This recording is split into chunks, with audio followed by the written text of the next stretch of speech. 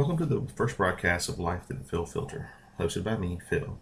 My goal in this broadcast is to bring up dichotomies, strange juxtapositions from our community, society, or country as a whole. I want to intrigue, amuse, or even enlighten my audience in a beneficial way. This week I want to talk about a concept that is close to my heart, education, specifically education reform. I present to you Life Through the Phil Filter, the educational reform series, a look at a teacher's perspective from the trenches of the classroom. I'm going to divide this up into several parts. I don't know exactly how many there will be, but definitely part one is the myths of teaching. Talk about all the myths that people think. They think they understand what teachers go through, and they think that teachers just have it so easy, and that's why the cliche of teacher pay is always foremost in most people's minds. Teachers don't need to be paid a lot more. Heck, they got all that free time. That's not true, but that's a myth that I'm going to talk to you about. So the myth of teaching, and this is the one that I want to talk about, is teacher pay versus teacher free time. It has been my experience that when teachers start becoming more agitated about pay, the response of most, not in the ed biz, is teachers have lots of free time. After all, students, when they go to school, as long as students are in class, then the teacher's obviously working. But when the teacher is not in class, students are not in class, teachers obviously are not doing anything. They're just sitting around, twiddling their thumbs, smoking their cigarettes, drinking coffee, or whatever. They don't think that the teacher's got anything to do besides that. So let's talk about pay. Let's talk about numbers. A lot of people like numbers. So let's talk about numbers. Now, what I did was I went to Google and I just kind of typed in, Mississippi or Georgia or South Carolina state average teacher pay, and they were like in the 59 to 60,000s, and I was like, that can't possibly be right. So I decided to visit actual Department of Education websites. And those definitely told a different story, because when I scrolled all the way down to the highest possible achievement for a teacher, there was nowhere near $50-something thousand a year. So I chose a number arbitrarily, 12 years experience. It's less experience than I have. And I determined a much better average for a 12-year teacher in the same conditions I have, which is a bachelor's degree in chemistry education, or just a bachelor's degree, and no extra bells and whistles.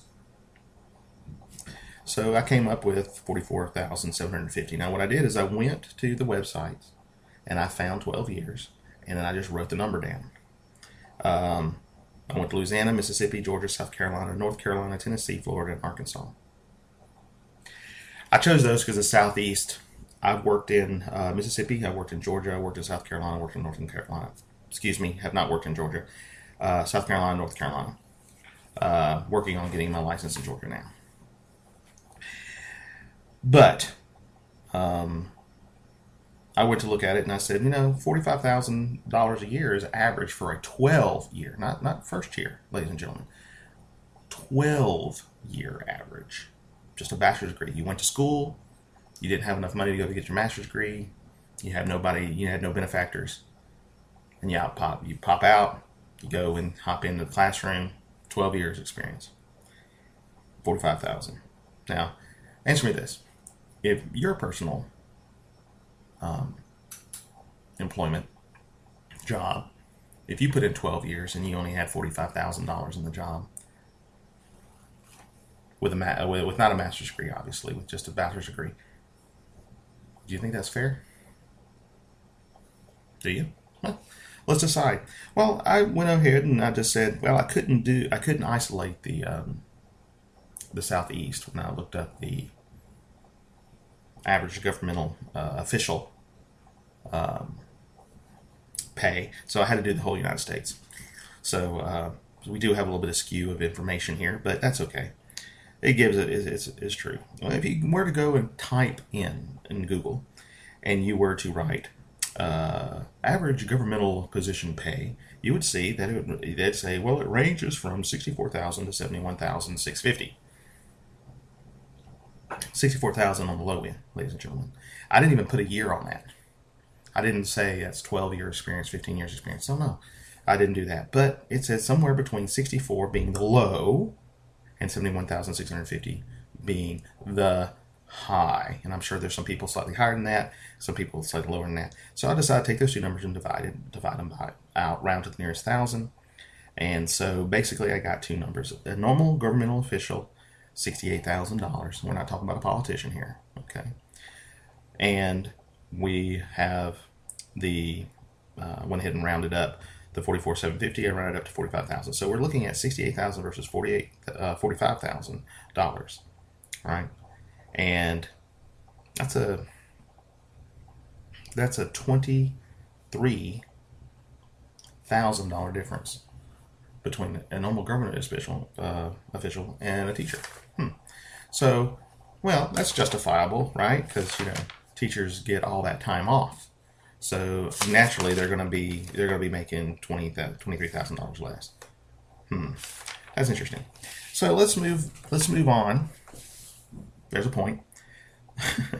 Let's move on and talk about teachers.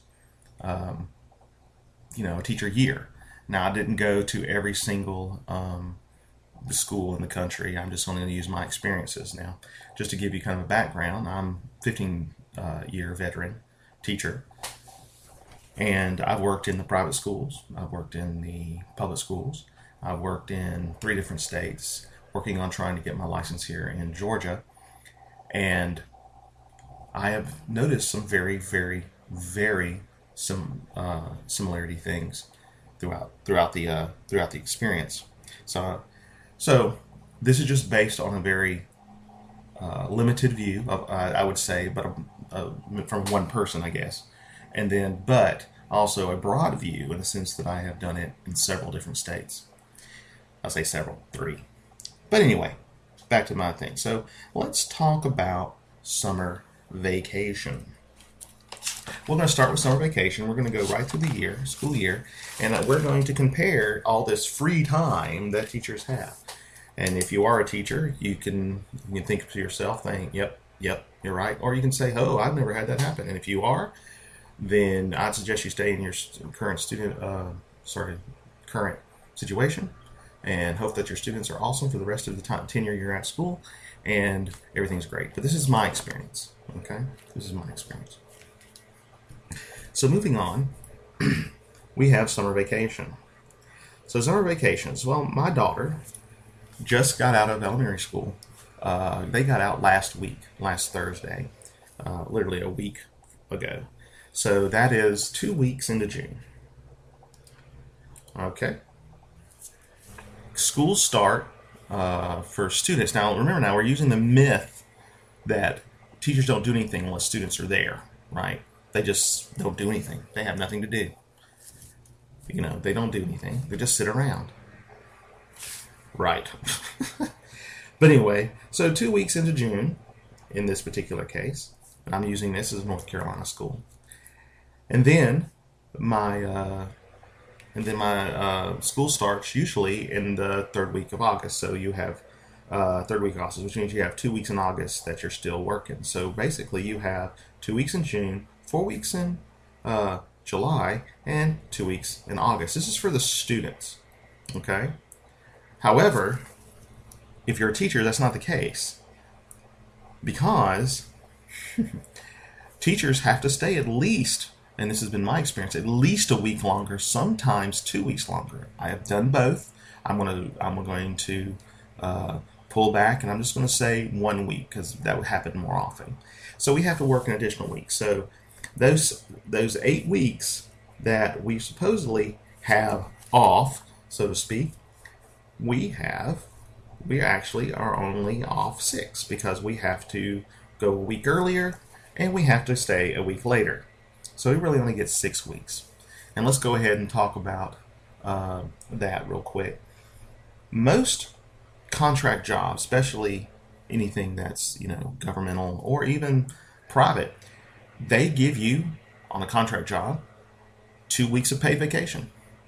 Everybody gets 2 weeks of paid vacation. That's just kind of standard. You get paid 50 weeks out of the year, 2 weeks of vacation. You can either take it all together at once, or you can take it scattered through the year, as long as you tell people what's going on. So I'm going to go ahead and subtract that 6 weeks of free time. I want to go ahead and subtract the 2 weeks that everybody gets. So now we have 4 weeks of free time. Now, if you think about this 4 weeks of free time, let's think about this. Let's go back to what's the average pay for a governmental official.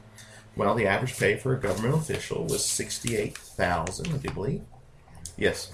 And so that is $1360 per week, and we're looking at 4 weeks at $1360.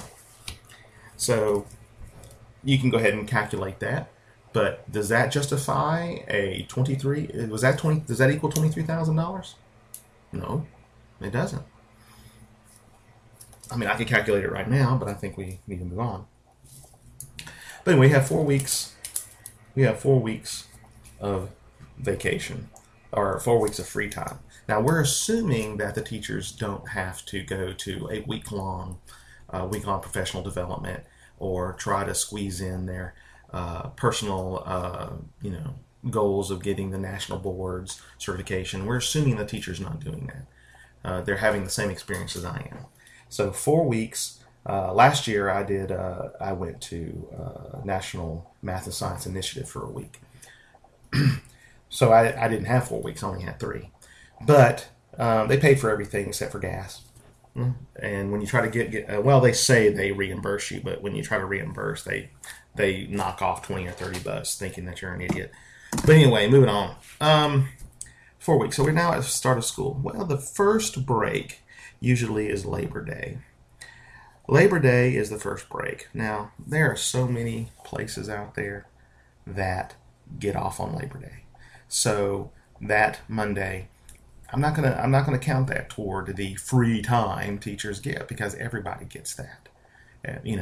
Unless you're working like at Walmart, a gas station, a mechanic, or a fast food place, or a grocery store or something like that, you're probably going to be off on Labor Day. And we're talking about career. We're not talking about jobs. We're talking about careers. And we get Labor Day, so you're probably not. I'm not going to add a day for that. So you move on, and now we're in October, because that was in September. Now we're in October, and in several places I have worked in those states.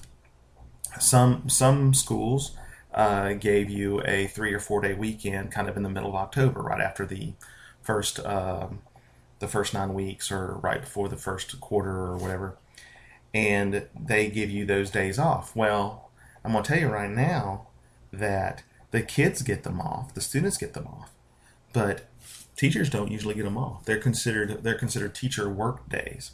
And now let me tell you a little bit about teacher work day, and at least the last couple of places that I've worked. You can take a teacher work day off. Absolutely. They don't have a problem with that. However, you have to have days or comp time. So, for example, when I sign my contract, I'm given 3 personal days. And then, of course, I have I have like 3 sick days, and I have like 5 bereavement days. But basically, and these are paid days, assuming you don't need a substitute, because now they take the substitute pay out of your pay.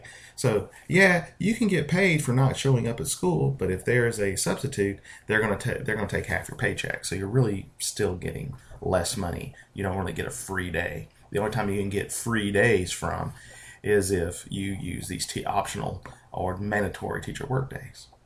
So you have what is called a teacher work day. Usually you have to go in. And granted, you go in, and it's a great opportunity to get caught up.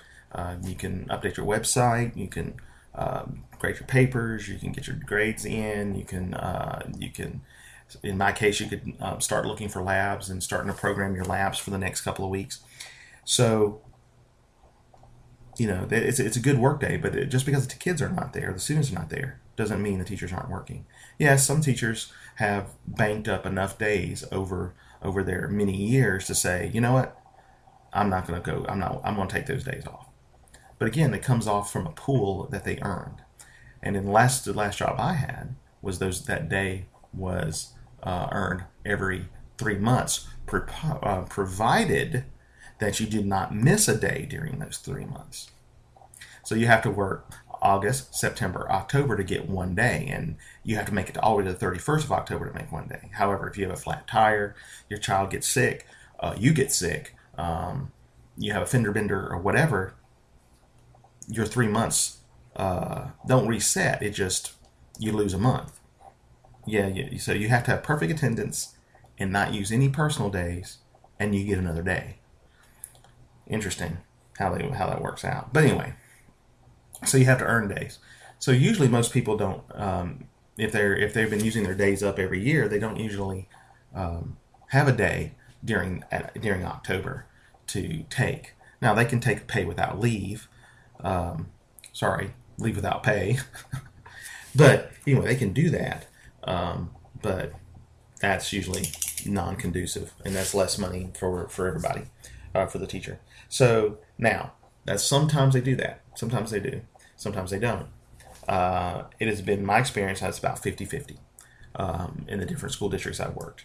So because it's it's a mandatory / optional work day that you have to use comp time for, it's not really a day off. You lose money or you lose comp time. Either way, I mean, you're earning that comp time up.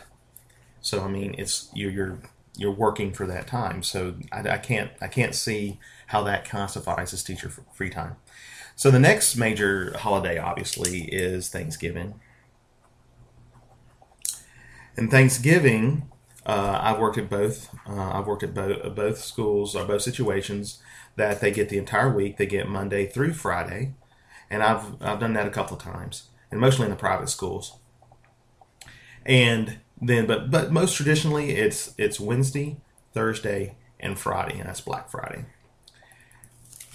And that's standard. Lots of people get Thanksgiving off, so we're going to go ahead and kill Thanksgiving. And I'm going to say that in in North Carolina, but not South Carolina, but in North Carolina, that Wednesday is an optional mandatory teacher work day. In other words, you have to use comp time for that Wednesday. Otherwise, everybody does. Everybody does it. No one. I mean, even it's on the calendar. It's just a way to eat one of your days. It's just a way to eat one of your days. But it's technically a teacher work day. You could go into the school and work for 8 hours. You're expected to work for 8 hours if you do go in, and you would not lose any comp time. But a lot of people save their comp time for Wednesday. They know that Wednesday is going to be the day they're going to miss. So the only one that's actually free, 100%, that nobody else gets, and it doesn't come off any kind of comp time, is Black Friday. So that gives us 4 weeks, 1 day. Yes, I agree 100% that Friday, most people do not get for Black Friday off. They try to get off early, or they try to do their shopping on their lunch break, or they get up really early and then go in late. But the fact is, the teachers get it off completely. So we're now up to 4 weeks in the summer. That's minus the 2 weeks of paid vacation that everybody gets on contracts, classic contracts, and then 1 day. So that brings us to Christmas vacation. Aha! That's where all this free time is going to pop up, because honestly, your 2 weeks of Christmas vacation, it's free. There's no comp time. I think one time up in North Carolina that the Monday, like the first Monday, was considered a comp time day. I think that was one time, just because the way the calendar was and the way everything fell. I think one of those days was comp time days. But again, nobody showed up, but they ate one of your comp days. So anyway, so those are 2 weeks. And I have to give those to the people thinking that we are free time. Yeah, that's 6 weeks and 1 day of free time. Now, real quick, the 6 weeks constitute a $23,000 deduction from normal governmental work versus teachers. I don't think so. I think it's getting close. I think it's up to like 18. It's not that much. 6,000 plus another 18. It's like 2,800 so far, or 3,800. I don't want to calculate it because I don't have time. But anyway, it is less than 23,000. That brings us to January, which is Martin Luther King Day. And once again, that is 100% a teacher work day. Students get off, and it is an optional mandatory teacher work day. So Martin Luther King Day, you're not going to, it's going to take off your comp time. So it's not a free day. Let's see. That brings us down to Good Friday and spring break. All right, spring break's another week. I have worked with, again in North Carolina, where Monday and Tuesday of spring break were optional/mandatory work days. Nobody worked; they just took it off your time. But every other place, no professional development, no required working. So we're going to add another week. So now we're at 7 weeks, 1 day. Okay, we get kind of close to that. Let's see, 7,000 plus 20,000. So we're up to almost 10 grand deduction of missing off the 60,000. But again, 68,000 minus 10 grand is 58,000. I would love to make $58,000 as a teacher. That's still $10,000. It's actually more than that, because I never even made the average. The average was 45 at 12 years, and I never made the average. I've always made just under the average. I was on the low end of that average. All right, anyway, we have spring break. Now, sometimes Good Friday happens in spring break. So in other words, you go Monday, you're out Monday, Tuesday, Wednesday, Thursday, and then Good Friday falls inside of spring break. And then some places, if Good Friday hits before spring break, we get an extra day. But that's hit or miss. It depends upon when the first full moon is and when Easter lands. So that's that. It's not worth sitting there going 1 year. 1 year you'll have Good Friday plus spring break, and next year you'll just have spring break with Good Friday inside. So on average, it's a crapshoot. So moving on, after spring break, there's a couple other 3-day weekends in there, but they're all mandatory teacher work days. And then finally, you get back to summer vacation, where we already talked about it. So throughout the year, for a whole 12 months of the year, a teacher seemingly gets 7 weeks, 1 day of free time. Okay.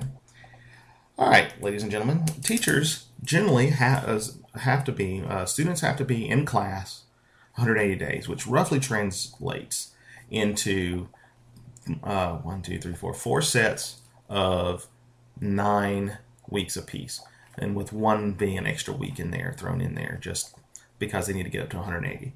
So basically, students have to be in class at school in session for 36 weeks. Well, teachers have to be available for 190 days in contract. However, it's generally 40 weeks. So we have what teachers must be in the classroom, available to teach, instruct for 40 weeks. All right. Now, if you were to go back and read some of the contracts that you sign, which are fill in the blank contracts, and it's really not a contract; it's a contract of adhesion. In other words, someone else writes it, and you just agree with it. There's no negotiation. There's nothing. Sometimes, like in North Carolina, a couple of times, they don't even tell you how much they're going to pay you. It just says, we're going to pay you according to the pay scale presented in the blah, blah, blah, blah. There. They don't even tell you what it is. And technically, you are going to work and we will pay you. It's basically all it says. It's one page. There's no negotiation. There's no really any compensation other than we promise to pay you. And hey, here, have the worst insurance money can buy. Well, that's another situation. So it's pretty lousy. But you have 7 weeks, 1 day. So, all right, ladies and gentlemen, think about this. Do you work overtime? I mean, yeah, we work overtime. Yeah, a couple of weeks out of the year. Sometimes we get behind on our widgets, and we don't know. We need to throw in a couple extra hours. We had to downsize, so a couple people had to pick up the slack. Blah blah blah blah. I've got You get 2 or 3 weeks of, you get maybe what, 1 week, 2 weeks, 3 weeks of overtime. And guess what? You get what's called time and a half. That means you're going to get your pay, your normal pay, plus half again, it's more. So if you make $1,000 a week and you put in overtime, an extra 20 hours overtime, because this is a 40-hour work week, you're going to get $1,500 before taxes, which basically roughly translate you're going to get an extra $200. But the point is that you get paid for your overtime. Now think about this: teachers don't get extra pay for overtime. If we put in 15 hours in a day, which I'm not saying we do, I'm just giving you as an example. If you put in 15 hours in a day, we don't get paid time and a half for that other for the other 6 hours that we work. We don't get paid for it, but we get all this extra time, so to speak. So we don't get any type of overtime. All right, so I know the other teachers out there, especially the math, the English, and the sciences, and probably the history too. I don't know a whole bunch about them. I have a bunch of friends who are history teachers, but I'm not 100% sure on how fast or how often or how difficult it is to read and do stuff. I do know English has to scrutinize, math has to scrutinize, and I definitely know chemistry has to scrutinize their students' work. So they have to grade papers. Now, grading papers is all part of it, right? Now, I won't go into the teacher planning periods and stuff like that that are in school right now, but and how horrible they were planned, and how much the administration takes advantage of a teacher during those times. But I'm going to say that as a chemistry teacher in math and physics, I would grade about 4 hours a week at home. That means I did grade some at school during the planning periods that I was allowed to plan, and I still had to come home and bring my stuff home. And about 2 or 3 times a week, I would have to grade papers, usually a couple hours. So by about Christmas, I was basically putting in an extra 4 hours a week. 4 hours a week. So if you think about it, if I'm doing an extra 4 hours a week, and I'm in 40 hours, or excuse me, 40 weeks, that means I'm doing an extra 160 hours, give or take. Some weeks I probably won't have as much to grade, but there'll be more planning involved. But anyway, so if you look at this as grading papers, if you're one of those lucky teachers who can grade your stuff by using some sort of technology, and it only matters that you get the right answer in the multiple choice questions, and you use Mastery Connect, or you use the grading thing from your phone or whatever, and all you got to do is sit there and go snap, snap, snap, snap, snap, and you do 150 grades in like 30 minutes, then that's good. And maybe that's where I should have put my focus. But in chemistry, you can't do that, and I know math, you can't do that. You have to like, oh, why did they get this wrong? Oh, they missed a sign. In chemistry, why did they get this wrong? There's factor labeling method. They didn't. They forgot to balance. They used a factor label, but their fractions upside down, or they didn't balance their. Oh, they messed up. They got everything right, but they did not put their compounds together correctly so they can balance the equation. You got to find out where they are, and then you have to, either make a plan, or you have to sit down and you just correct them and you write them little notes. When you've got 150 or 130, in my case, students all taking chemistry, all making similar mistakes. Well, if they're all making the same mistake, then you go back and reteach. But if you have 10 or 15 out of all of those that are still making the same mistake, you just don't want to have to take a whole day of school, or a whole school period. You just go ahead and tell them what's wrong. Well, do they look at it? No. They just ball it up and throw it in the garbage. But you tried, and that's the important thing. Anyway, 4 hours. 4 hours a week is roughly 160 hours a week, which translates to 4 weeks of work if you have a 40-hour work week, right? So if I do 1 extra hour a week, that's an extra 40 hours if I have to be, on campus for 40 weeks. Or I'm only contracted for 40 hours. It's actually 38 hours, ladies and gentlemen. You're contracted for only 38 hours a week. But I'm just making the math easy. So if I work an extra hour per week, that's going to give me an extra 40 hours, and that's one extra week of work. I don't get time and a half for this. I don't get paid that they don't, because they don't know if there's no way to track it unless you were sitting at your desk and they got a camera on there and are watching you do it, and they're watching you, and there's, that gets to a point where it gets into, privacy and whatnot, and that's a whole other ball of wax. But anyway, the 4 weeks of just grading papers, extra 4 weeks. So I'm going to take that off the 7 weeks. And now I'm down to 4 weeks in one day. All right, well, that's how much I do grading. Now, planning. Now, a lot of places, I've worked in places where, just do what you think is right. I don't care about lesson plans. You just make sure you educate these kids. I worked in like 2 places that was like that, and that was heaven, because I could, if I needed to spend an extra 2 or 3 weeks on stoichiometry, I could. I didn't have to worry about trying to keep up with the Joneses. I didn't have to worry about anything. I focused exactly on what the students need, and if we had to need, like I said, if you need some extra time, we could, and not okay, you got 2 weeks. If the kids don't get it, you got to move. Oh, and if the kids don't get it, you get blamed for it. And you think, look, I need another hour. I need another week or 2 on this. This is a tough concept. Oh, well, you can't do, well, you must be a horrible teacher then, or something like that. And that's where it always translates. That's another myth that I want to talk about. But at any rate, there's planning periods, ladies and gentlemen. Planning. It is a involved concept. So here I am. Here it is. A lot of people who get a job, they go up, they wake up in the morning. Maybe they have time to go to the gym, maybe they don't. But they get up, they saunter into the morning. They get their coffee. They get the complimentary coffee, which we had complimentary coffee. I don't drink coffee, but we had complimentary coffee. And then they sit and they jaw. They talk and they talk about complain about work, or they complain about the wife, or they complain about the kid, or whatever. And they sit there and they talk about how awesome, or what the boat they got, or whatever. And then they eventually make it to their desk. They sit down and they work their butts off.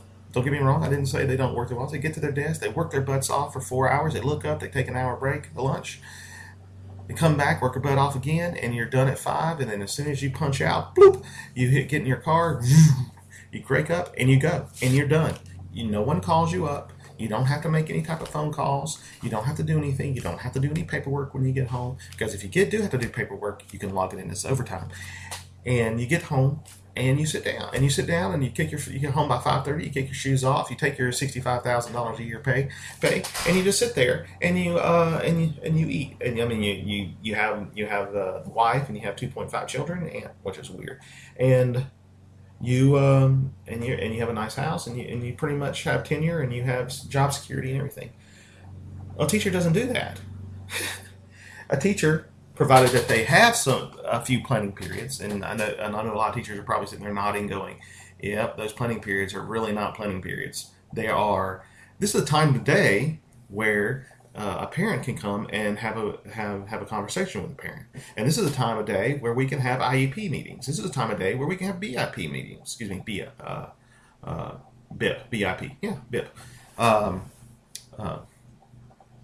meetings. This is a place where a teacher can get together with his colleagues and see where their students are lacking, and pick up other tricks into the trade, and so you end up having like 6 or 7 meetings a week, which is an issue. When you should be grading papers and planning, you're in meetings, and 90% of the time, a teacher doesn't have any say so in the meeting, other than with a parent. A meeting with a parent, that's different. But if you're in an IEP meeting, you just sit there and nod and go, yep, yep, yep, yep. And those who don't know what an IEP is an instructional education plan, usually designed to help students be able to function in the non-restrictive environment. Kind of falls under that concept of non-restricted environment. So if a student never learned his multiplication tables in math, then they should have some sort of crutch that allows them to complete the work instead of just memorizing their multiplication tables. You follow me? That's probably a little more, a little more devastating, I guess would be the word, giving you an idea. Or a BIP, which is a behavior intervention plan. And instead of just punishing the student because he doesn't know how to manage his anger or her anger, and they cuss the teacher out constantly, instead they say 80% of the time, seriously guys, it says it right there, 80% of the time you were doing what you're supposed to do. You only got mad only 20% of the time. You did good. And of course it's the same teacher they get mad at because it's the one teacher that's challenging them. And they don't think about that. They just look at, well, you have X amount number of classes, and you're really good until the end of the day. Why? Are you just tired? Yeah, I'm tired. No, it's because it's chemistry, or it's algebra, or it's a subject they don't like, and they're going to get mad because they don't want to be called on. They don't want to pay attention. Anyway, the point is that the behavior intervention plan says it's okay for you to get mad. And because you have a behavior intervention plan, just to give you an idea, in North Carolina, and I think also in South Carolina, you can only suspend, if he has a BIP, you only can suspend a student for 10 days if they have a BIP. After that, you have to do other interventions, which would be he can go into his safe space, which is usually he's supposed to go to one of 3 locations, and when in reality does, he just runs around the halls. So, at any rate, just giving you an example, that's a myth. I kind of digressed. I apologize. So we were back to 4 weeks, one day, and these are and assuming that we were supposed to have planning periods, we don't, and we have to plan. And now let me tell you what planning is. Planning is not grabbing a book and going, oh, chapter 3, yep, got that. Oh, let me practice that problem. Okay, all right, done. And they throw the book down and I know what I'm doing. It's not that, because that's how it was done old school. That's how it was done, when I first, maybe the first thing was one of the first year things that I did. I happened to work at a place that didn't care about lesson plans, and that's what I did. And I had a very good, I was able to spend time when it became very difficult for the students. However, they don't want to do that anymore. They want elaborate lesson plans, and that requires some sort of schematic or some sort of media that requires that you have your lesson plans planned out. And so I plan mine out by the week, and it takes me about an hour just to plan. Now, just to put it, not just to plan, I'm sorry, I misspoke. It took me an hour to put it into the format that made it look nice and professional and teacher-like. However, it took me another 2 hours a week. And if you're a teacher who doesn't do 2 hours a week of planning in addition, then you're in heaven. And once again, kudos to you.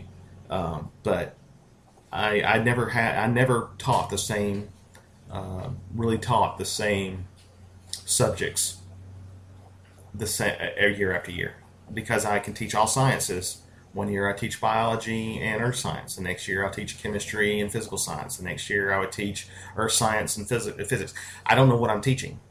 And I don't find that out to the last minute, usually. And they say, and usually they change it on me. Yeah, you'll be teaching honors chem and AP physics. All right. Honors chem, AP physics. I'm ready. And then, we changed that. We're we're going to give you biology, and they just change their mind. And you don't know, but the thing is that you being accredited in all the sciences, you can be moved around. But if you are one of those people who have fought and gotten to the position that you can now don't have to plan for 3 hours a week, that's up to y'all. So 3 hours a week, once again, is 3 more weeks. Remember, 1 hour a week is for 40 weeks is an extra week. So that's 3 weeks. So now we're down to 1 week, 1 day. Now remember, we don't get overtime for this. There's no way to police it. There's no way to log it in. There's no way to do anything. And if you did log it in, you'd be on your honor system. But everybody knows that everybody is going to lie. They're going to say, I actually only spent 30 minutes on my planning this week, but I put in 2 hours. And of course, they're going to say, nope, can't do that. So, because there's no way to police it. There's no way to make sure that that's what happens. So we move on with 3 weeks because of planning gained. We have 1 week, 1 day left. Now, this is not the only thing that teachers do, mind you. They have, if they are part of committees, they have they have committee meetings. They don't get paid anything more for, at least I don't think so, because I've never been on. Well, I've been on one committee and we didn't get paid, and we didn't get paid anymore. We didn't get any kind of special concessions. We didn't get like a free lunch or anything at the one committee that I was a member of. And it was supposedly because you got to have all these committees because for some reason that they think they create. I jump ahead. They create committees for teachers, so teachers can serve on these committees so that they can voice their opinions, which then are ignored. Which is strange. Again, that's another one of those dichotomies that I mentioned so much. So, at any rate, we're down to 1 week, 1 day, and we're not getting overtime, remember. When we come home and we put in an extra 4 or 5 hours a week, we're not getting time and a half. But we're basically gaining, and you can think of it as comp time. And just by simply a very modest 4 hours a week of grading papers, roughly, and writing tests and writing worksheets, and the actual planning, maybe 2 hours, maybe 2 to 3 hours a week in actual planning, like, all right, today we need to talk about the scientists that contribute to the atomic theory. We need to do this. I need a PowerPoint. Got to write a PowerPoint because, Lord, you can't write this information on the board because apparently kids don't look at it anymore.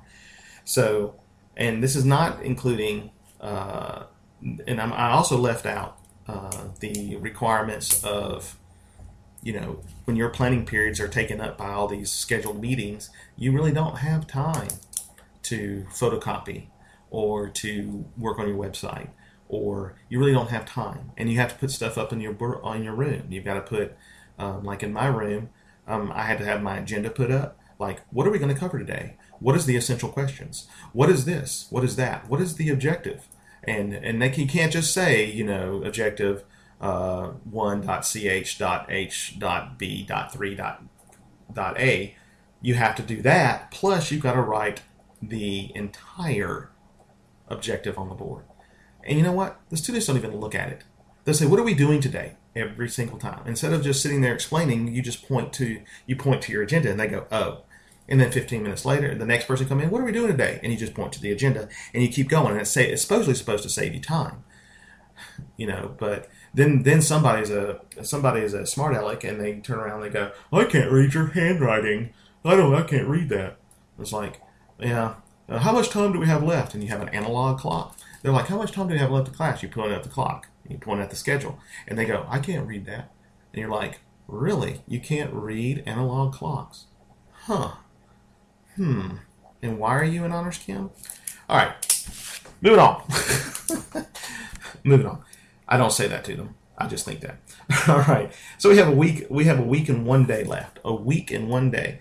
Well, lo and behold, there is one more thing we do once, 1 hour a week. Actually, more than an hour in a week, but averages of 1 hour a week, and that is faculty meetings. And 9 times out of 10, those faculty meetings could have been sent and summarized in an email. But you've got to have the meeting because you have to justify your existence. You've got to physically give face time, and you have to have butts and seats once a week and covering stuff. 9 times out of 10, we already know, and we have to keep going over. They think,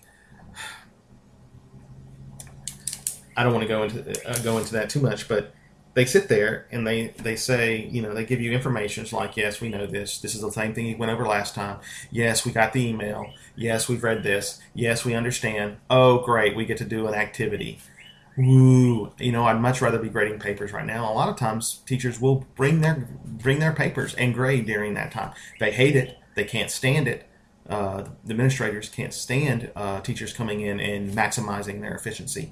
They don't want that. They want them all participating, all pay attention, and it doesn't, and it doesn't work. a lot of times we don't get anything new. Now, occasionally there's one piece of nugget new information that we need to have. Yes, but it does not take an hour. Does not take an hour to go over that 5-minute piece of information, that nugget information, because then we have to apply that information, and then we have to make sure we're studying and everything. Anyway, the point I'm trying to make is it's an hour a week. It's usually more than that, and that's how many weeks? Yes, 40 hours a week. So that's another week of work that we don't get paid for. So now we're down to 1 day of free time, and that one day, Black Friday. That one day is Black Friday, and guess what? On Saturdays, most graduations happen. And if you're in high school, now I don't know about elementary, but if you're in high school, you are required to spend that Saturday at graduation. And at that point, we have now covered an equal amount of time, 40 hours a week, 52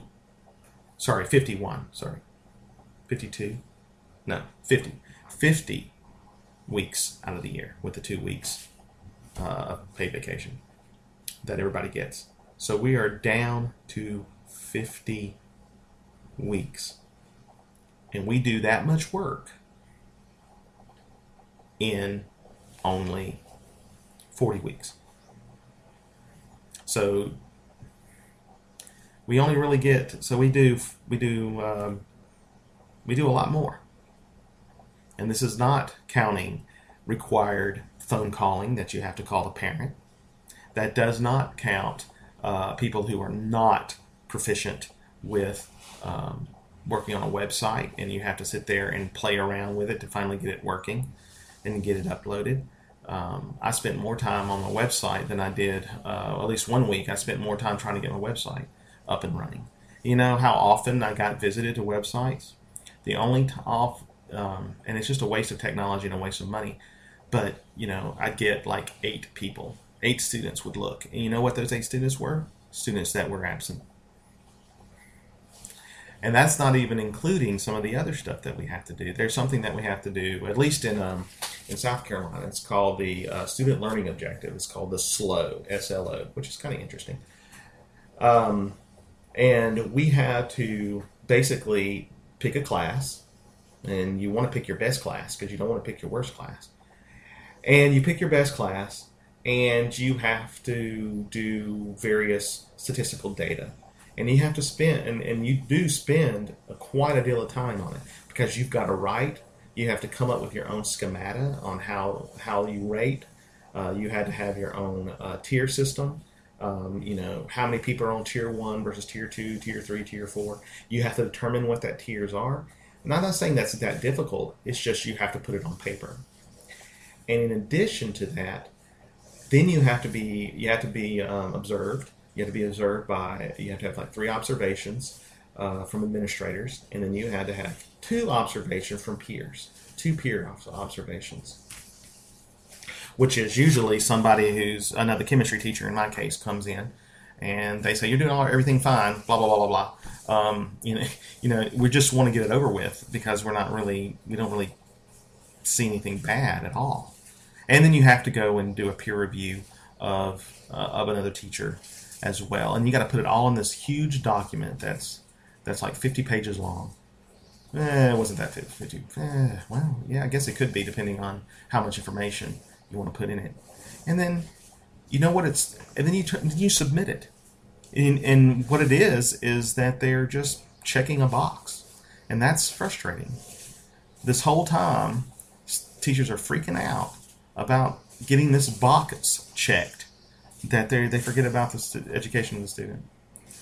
They're worried about all that.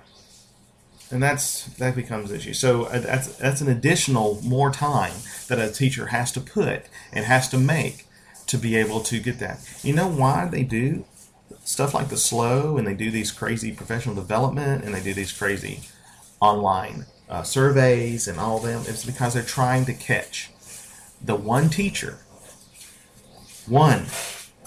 in the entire district who isn't doing their job, who's basically walking in, throwing their feet onto the desk, opening a newspaper, and handing out a worksheet. and then looking in the newspaper. And that's it. That's who they're trying to catch. That's who they're trying to catch. You know what? I have worked, like I said, I've worked in 3 states, held licenses in 4, trying to get my license in Georgia now. So I'll have 5, I would have maintained 5 licenses in my life at one time. And I've worked in the public schools, 2 private schools, an alternative school, and every single time, ladies and gentlemen, do you know how many teachers I went and I saw, when that threw up their feet and gave a worksheet and looked at the newspaper or just played on their phone? Do you know how many teachers I saw in the hundreds of teachers that I've worked with, colleagues I've worked with? You know how many I found? 0. I have never found a teacher who would sit there and not do their job. Never. Now, when I was in high school, we had 1 teacher when I was in high school. But I wasn't a teacher then. I was a student. And there was one guy, there was a couple of coaches that did that, and they were teaching math. They gave a worksheet, and they threw up their feet on the desk and read a newspaper. And they got reprimanded constantly for it, but they were one of the best coaches in the state, so they were able to slide. Not saying that that's a justifiable thing. That's why they didn't get in trouble, is all I was saying. So, ladies and gentlemen, the myth of teaching pay versus free time is non-congruous. Teachers don't get paid less because we don't really have that much free time. Yeah, we have it bulked together, lumped together in one, 6-week, if you will, time, and then a 2-week time at Christmas. But we make up for it for all the other work that we do that we don't get paid time and a half for. So what I'm trying to say here, ladies and gentlemen, is that teacher pay is still an issue. And I do believe that if they were to make it more competitive, you would have better teachers involved. I mean, heck, I would still want to be a teacher, I don't want to be a teacher, but I am. But I don't want to. I don't want to be. And then this, as promised, I promised myself that I would propose a way to fix this, because this is education reform. And that is very simple. You know how the politicians and the presidential candidates and even those that are incumbent are screaming about certain things on the left side of things? They say, let's make everyone get free $30,000. I think I don't know his name, but that's the Chinese American guy who was running for president at one time. I don't know if he still is, but he said that everybody should get $30,000. The government should just give everybody $30,000. Well, that sucks, because he said everyone. He didn't say American citizens. He said everyone, and so how many people are in America? We don't know. We really don't. We know how many citizens are registered since the last census, but we don't really know how many people that is. That's just a subjective number. But he thinks that everybody should get $30,000. Like, oh, okay. We know that's not going to work. That's not going to fly. All right. We have some other people saying that, well, we should raise minimum wage to $15 an hour. No, that's not going to work either, because $15 an hour is about $30,500 a year, about $30,000 a year. So you don't even have to graduate high school anymore, and you can go and flip burgers and make almost as a starting teacher. Oh, no one starts thinking about that. It's like a teacher, starting out, teacher makes 30-something thousand a year. And they go to college, they spend their money to become a teacher, and they come out, and all they could have done was just stayed at Burger King or McDonald's and flip burgers. Huh. Interesting. All right, so some other things. So here's my suggestion. You want to give money to a needy, required subgroup of people. Give it to the teachers. Increase teacher pay by $30,000. That's going to be it. That's one. You can definitely get a number, because there's no subjective quantity of teachers. You could literally look, take an hour and tally out how many teachers there are in the United States. Give the teachers a $30,000 increase in pay.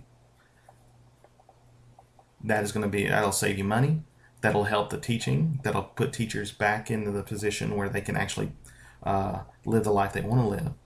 Because some people just don't, when they get married, they don't, they might, if you have two teachers married, yeah, you can live pretty good. But what happens if you get married and one of your spouse gets laid off, and all you have is your teacher pay? You can't make ends meet. I mean, you're just stuck in a Roach Motel apartment, but you're making as much money as everybody. You're making this great amount of money. No, you're not. You're not. And so, teacher pay is a very, very insightful, and it is something that is something that we're going to have to fight. That's the first reform we need to do. If we had more, I'm going to tell you right now, if teacher had more money, then they could go and get those advanced degrees, so that their teachers, so they can say, all our teachers here have master's degrees. They could afford to go there and do that. All our teachers are nationally board certified, so they have the money and the time and the equipment to do the national boards. They just don't have that because they don't have enough money. They don't. And granted, if you come from a old money family, then teaching is nothing. Teaching is just fun money for you. If your teacher pay is just fun money for your family, then, and when I say fun money, I mean, that's the money you go on vacations with. That's the money that you go and buy your recreational activities with. And the big money is the other spouses, then you're in a good position. But that basically moves teaching to part-time job. That moves teaching to a non-professional level. But you're professional. Think about everything that you have to do to be a teacher. Like, for example, I don't know how many tuberculosis tests that I had to take when I was going between North Carolina and South Carolina schools. Because you're supposed to do it every 2 years. It's like, I've never had tuberculosis. I never will have tuberculosis. Why do I need a tuberculosis? Well, it was because there was somewhere there was a teacher who had tuberculosis and gave it to a kid somewhere. So now everybody has to do tuberculosis tests. They're annoying. They prick your skin on your arm, and it was hard. I mean, it's just itchy, and it made no sense. And then let's see what else. You have to have your finger printed by the FBI. So people have my fingerprints on file at the FBI because I was a teacher. Why?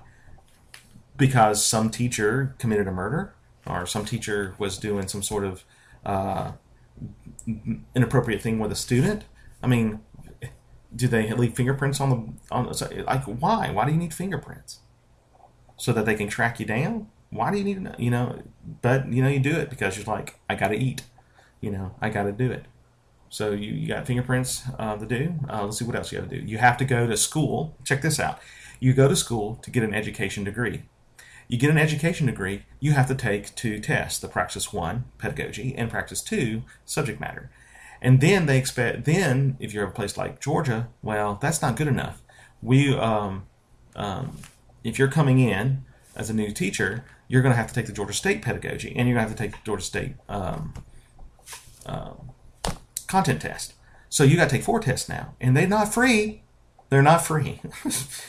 You're sitting there trying to get a job, and you're sitting here just throwing good money after bad. You went to college, you've got student loans, and yet it's still not enough.